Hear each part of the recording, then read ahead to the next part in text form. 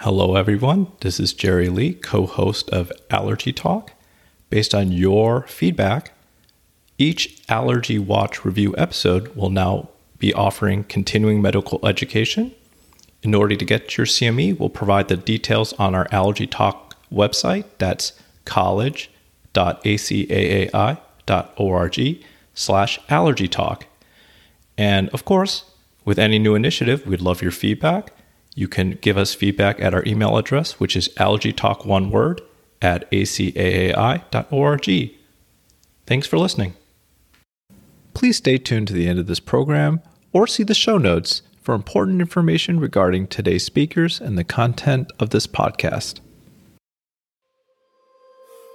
Hello and welcome to episode 9 of Allergy Talk, a roundup of the latest in the field of allergy and immunology by the American College of Allergy, Asthma, and Immunology. For today's episode, we'll be reviewing 3 articles about asthma from the November-December 2019 issue of Allergy Watch, a bi-monthly publication which provides research summaries to college members from the major journals of allergy and immunology. To subscribe to Allergy Watch, head over to college.acai.org/publications/allergywatch. Well, welcome once again after the holiday break. My name is Jerry Lee. I'm Associate Professor at Emory University and the co-host of Allergy Watch. And as usual, I'm joined by Dr. Maren Kalangara. This is Maren Kalangara. I'm Assistant Professor of Allergy and Immunology at Emory University. And our third chair is by Dr. Stan Fireman. Welcome to the podcast, Stan. Well, thanks, and it's great to be here. And I'm a past president of the college and the current editor-in-chief of Allergy Watch. So I was thinking we were going to change things up a bit. I think we always have this order where Stan goes first, but I think naturally we think about asthma in stages. Our risk factors for developing or having asthma flare-ups, and then treatment. So we have a couple articles from the November-December issue that we'll start with, and I will go first. And so this article was published last year, and the lead author is Anne Fitzpatrick, who we are very fortunate to have on our faculty. She is involved in multiple multi-center trials, including AsthmaNet and the Severe Asthma Research Program. And so this one comes out of the Severe Asthma Research Program. So the title of the article is Racial Disparities in Asthma-Related Care Use in the National Heart, Lung, and Blood Institute Severe Asthma Research Program.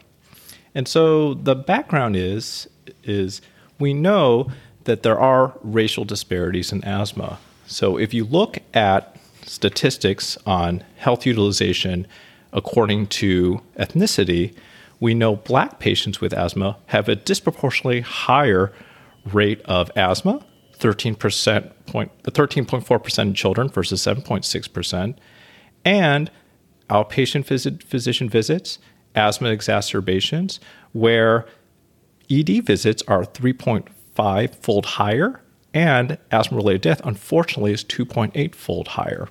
Now, traditionally, this has been examined mainly on biology. And, there was some evidence to suggest that would be the case, includes biological factors, family history, allergen sensitization, and serum Ig was seen associated with asthma refractory to corticosteroid treatment in Black patients.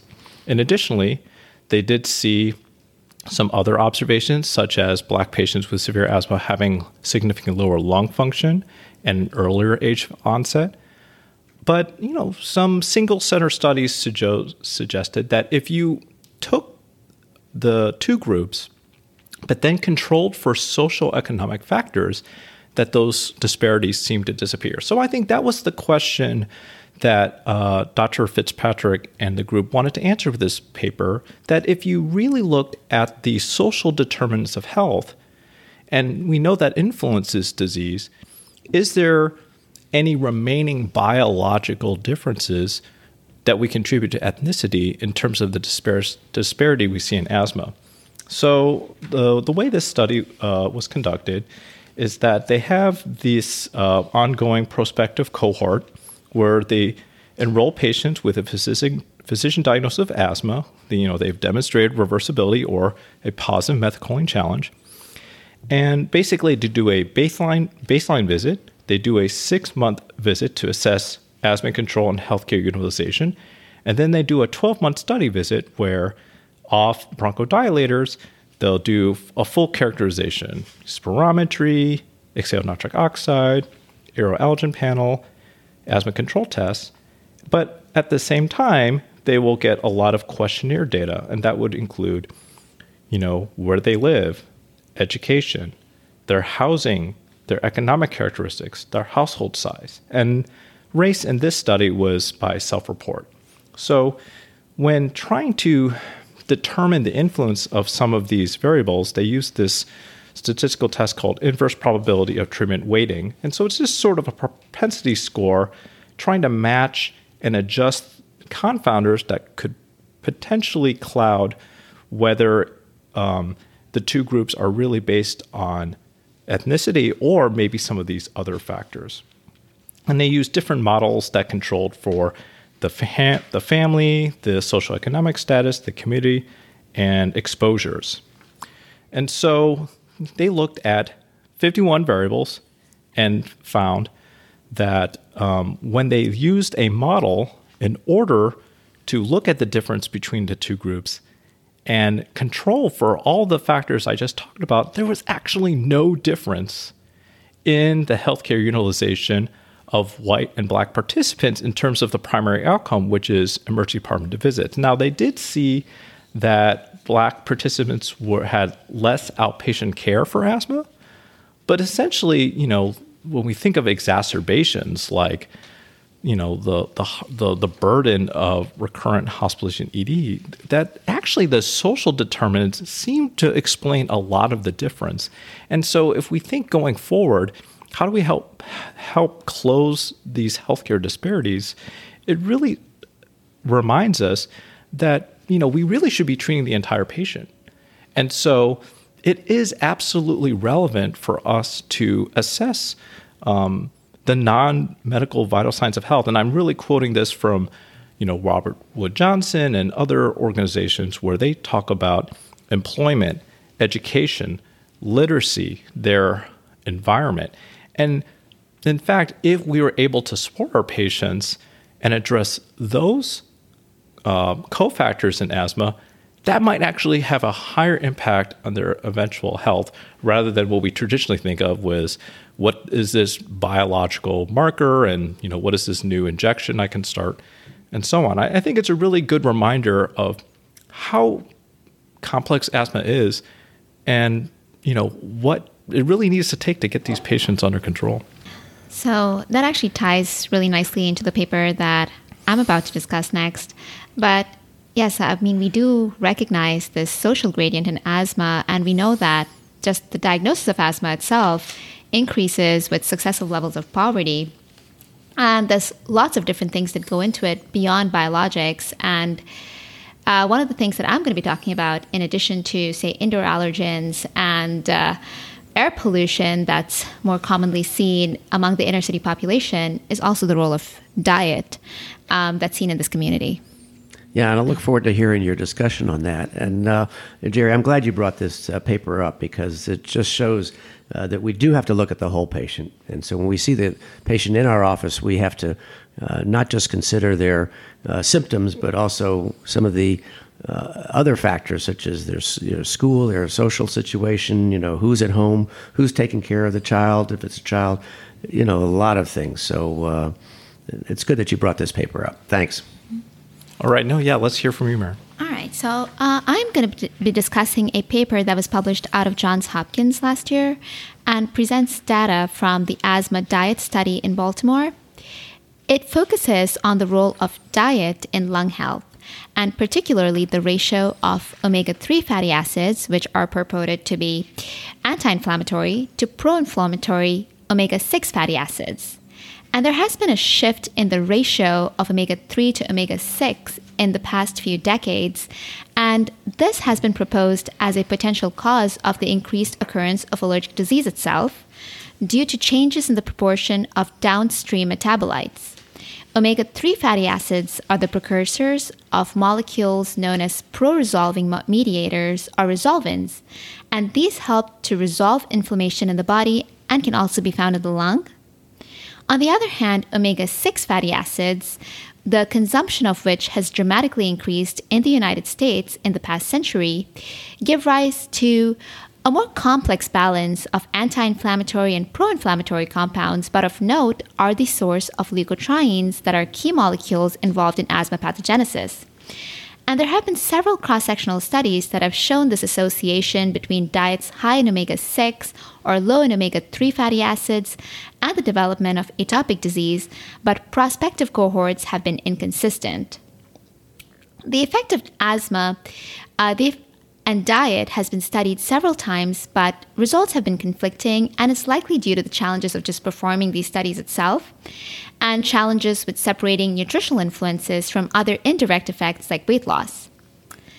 What the authors were trying to look at in this study was that whether these omega-6 fatty acids could be further contributing to disease severity and symptoms in response to indoor air pollution, which is often elevated in inner-city homes. And they looked at 135 inner-city children who were typically eating low amounts of omega-3 and high amounts of omega-6 fatty acids. And they underwent assessments of indoor particulate matter concentrations and dietary intake via questionnaires, as well as their asthma symptoms, and followed every week up to 6 months. And what they found was that higher levels of omega-6 intake appeared to augment the effect of exposure to particulate matter on daytime asthma symptoms, and after adjustment for confounders, for every gram of omega-6 intake, children were 29% more likely to have severe asthma. And each additional gram of omega-6 intake was associated with higher odds of experiencing symptoms associated with exposure to indoor pollution.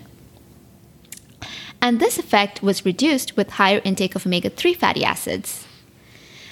Higher dietary intake of omega-6 fatty acids was also associated with reduced spirometry, and further, the harmful effects of these omega-6 fatty acids on the association between indoor air pollution and asthma symptoms were most pronounced when dietary intake of omega-3 was lower. So the study has obvious limitations, the foremost being that dietary intake was self-reported using a food frequency questionnaire. And additionally, the study was observational in design, and this precludes determination of a causal relationship or ruling out other possible contributory factors. But overall, their conclusion was that among inner-city children, a diet that's higher in omega-6 fatty acids may worsen asthma severity, but not just that, increase the response to indoor particulate air pollution, whereas the increased consumption of omega-3 fatty acids may have beneficial effects, and that a healthier diet may protect the strata of inner-city children with asthma from some of the harmful effects of air pollution. I thought this was just another interesting piece that's been accumulating supporting the role of diet and what they refer to as an inflammatory diet in asthma control, especially in the pediatric population. So when the grandmothers were giving the children cod liver oil, is that a good thing? Yes, I would be supposedly protective. Although it hasn't really translated into lower rates of asthma and atopy when they looked at prenatal administration. So the bottom line is we don't really know. Grandma's always right. Maren, the thing that strikes me about articles like this is sort of our helplessness to assist patients, especially if they're focusing on the inner city population where they've talked about these food deserts, where the accessibility, you're talking about fresh fruits and vegetables as the intervention. How do you provide those healthy choices to patients when you got the fast food restaurant or convenience store basically down the block as your proximal source of nutrition? And it just shows us how complex it is to address these issues where we know these vulnerable populations, even if they wanted to get the advice that we give, have significant challenges. Yeah, it just seems like more and more we're learning that fresh foods and, those types of things are going to help us in our health in a lot of ways. Maybe preventing some of the detrimental effects of particulate matter in some of the kids with asthma. So I'm all for fresh foods. Yeah, you wonder how much a simple intervention as regular diet and exercise would transform healthcare, for sure. Easier said than done, but just sort of how just two very simple interventions could probably fix a lot of the reasons people are on medicine or seeing the doctor. Yeah. I mean, easier said than done, unfortunately. But and also these studies would be really hard to do because, like I said, how would you separate a direct effect of a specific nutritional intervention from just an overall sort of global effect of changing your diet? Yeah, and again, I think I don't know if a lot of you go to Bill Silver's talks about from Colorado, how he talks about the diet recommendations and the exercise recommendations. He integrates in every single allergy patient. I think it does really show that those are meaningful rather than just general advice. Well, I think you're right, and in fact, as we learn more, such as studies like you just presented, we realize integrative medicine is very important, right? And so, we can honestly tell our patients, I do want you to eat a healthier diet, and there is data from medical journals that show it can benefit. Absolutely. So, I think it's good to be able to have that data supporting us. Yeah. I mean, and this is slightly off topic, but another population in which the specific dietary intervention was studied was in the AERD patients. And there was a paper that came out, I think, last year that showed that changing the ratio of omega-3 to omega-6 fatty acids was associated with a symptomatic improvement, even when implemented for a very short period of time. And I think they chose this particular population because of the role of leukotrienes in the pathogenesis of AERD. So it's another one of those things where the AERD patients are always asking what they can do in their diet and whether a salicylate-free diet would help. And I've just started suggesting like a change in their omega-3 fatty acid intake. Patients definitely want and respond to non-medicine interventions. Another drug they have to pick up. I think they're going to respond to, as we're using the term integrative. Unfortunately, some people immediately have ideas, but we're really talking about healthy habits that have multiple beneficial effects, supported by evidence for sure. Right. But again, let's talk about the treatment side. I guess we still need medicine, though, right? Right. So for the last article of this segment, I chose the one from New England Journal of Medicine that was published in May of 2019, entitled Controlled Trial of Budesonide Formoterol as Needed for Mild Asthma. And this was reviewed by Chitra Dinakar and in the Allergy Watch. And this was an interesting study. It was a one-year study, and the patients had persistent asthma, and they were randomized into three groups. One used albuterol as needed, one used budesonide daily, and then albuterol as needed for flare-ups. And the other used the budesonide formoterol combination inhaler just as needed when they started having flare-ups. And so they were able to analyze 668 patients and compare the endpoint, which the primary endpoint or primary outcome measure was the rate of asthma exacerbations per patient. They had a number of secondary outcomes as well, including the time to first exacerbation, the number of severe exacerbations, the number of patients who even withdraw from the study, also lung function, exhale nitric oxide, and quality of life measures. So there were a few secondary measures, but the main endpoint was annualized rate of asthma exacerbations per patient. And what they found was that the annualized rate of exacerbations for the budesonide formoterol group versus the albuterol group was was 0.195 for the combo group and zero 0.4. So it's almost double the number of exacerbations for the albuterol as needed group compared to the group that used the combo drug intermittently. And then they compared it to the annualized rate of exacerbations for the combo, the budesonide formoterol versus budesonide maintenance. And it was a little lower for the combo. It was 0.95 versus, it was lower for the maintenance, 0.175 versus 0.95 for the combo, but it wasn't statistically significant. So it did not achieve statistical significance there. Whereas some of the secondary outcomes were, I think, a little more telling in terms of the exacerbations, the number of exacerbations. Albuterol used as needed, it was 23, budesonide maintenance 21, the combo only 9. So those needed prednisone. Interestingly, the albuterol as needed was 23, budesonide 23, budesonide, and formoterol combo was only 9, so almost like a third of those. And when you looked at markers of inflammation, such as exhaled nitric oxide, there was no change in the albuterol as needed group, but the group that used budesonide daily had a very similar reduction in their exhaled nitric oxide compared to the group with budesonide formoterol. So budesonide alone, maintenance went from 38 to 25 parts per billion, and the combo drug was 37 down to 26 parts per billion. So the maintenance budesonide was found to be superior when you consider control of asthma symptoms, but did not result in the lower number of severe exacerbations. So, which is, of course, their key outcome measure.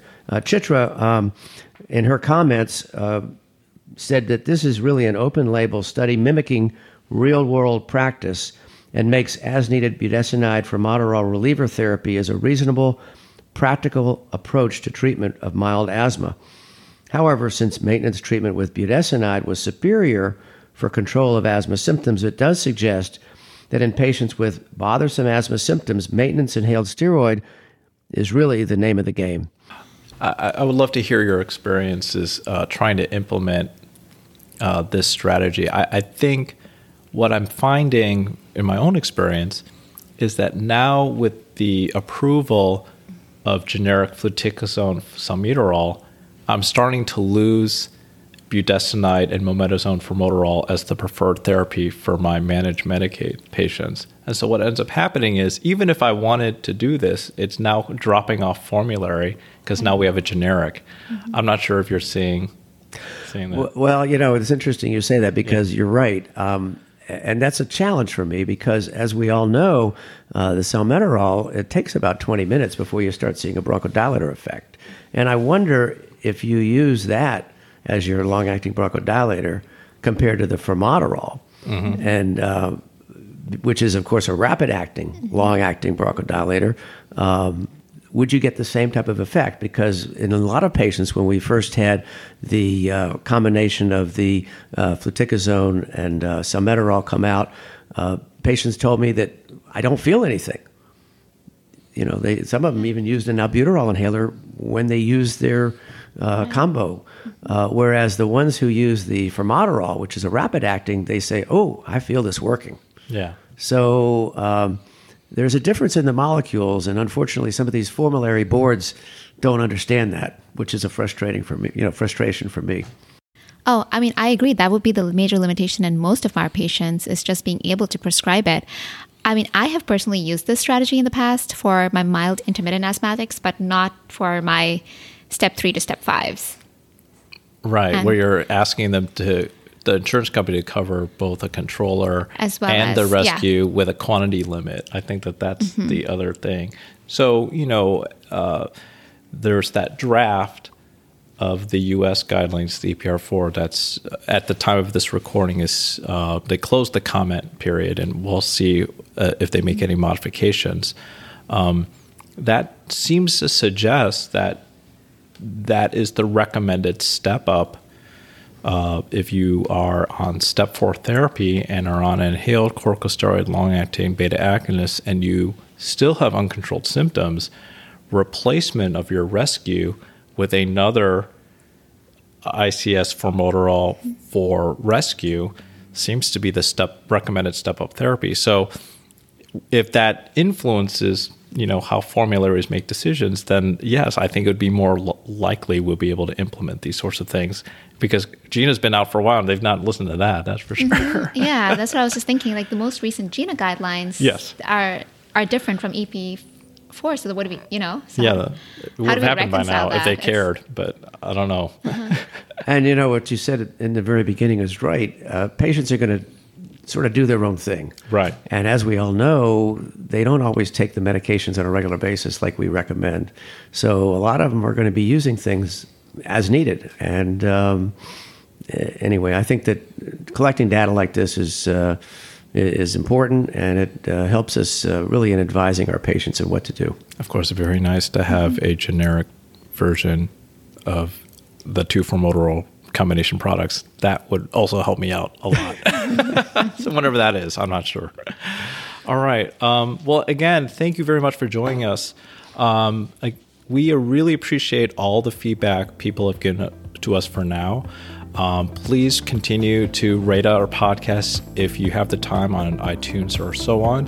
And we are reading your feedback. So there was one suggestion for a drug allergy centered episode. We are planning that. So we are listening to your feedback. If you have other topics you'd like to hear on our program, please email us at allergytalk1word@acaai.org. For the first time, this episode is now certified for continuing medical education. So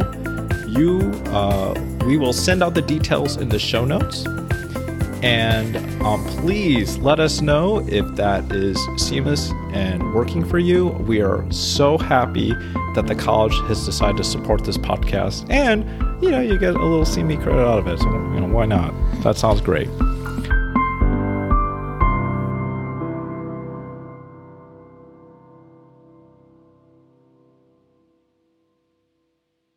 The ACAAI is presenting this podcast for educational purposes only. It is not medical advice or intended to replace the judgment of a licensed physician. The college is not responsible for any claims related to procedures, professionals, products, or methods discussed in the podcast, and it does not approve or endorse any products, professionals, services, or methods that might be referenced. Today's speakers have the following disclosures.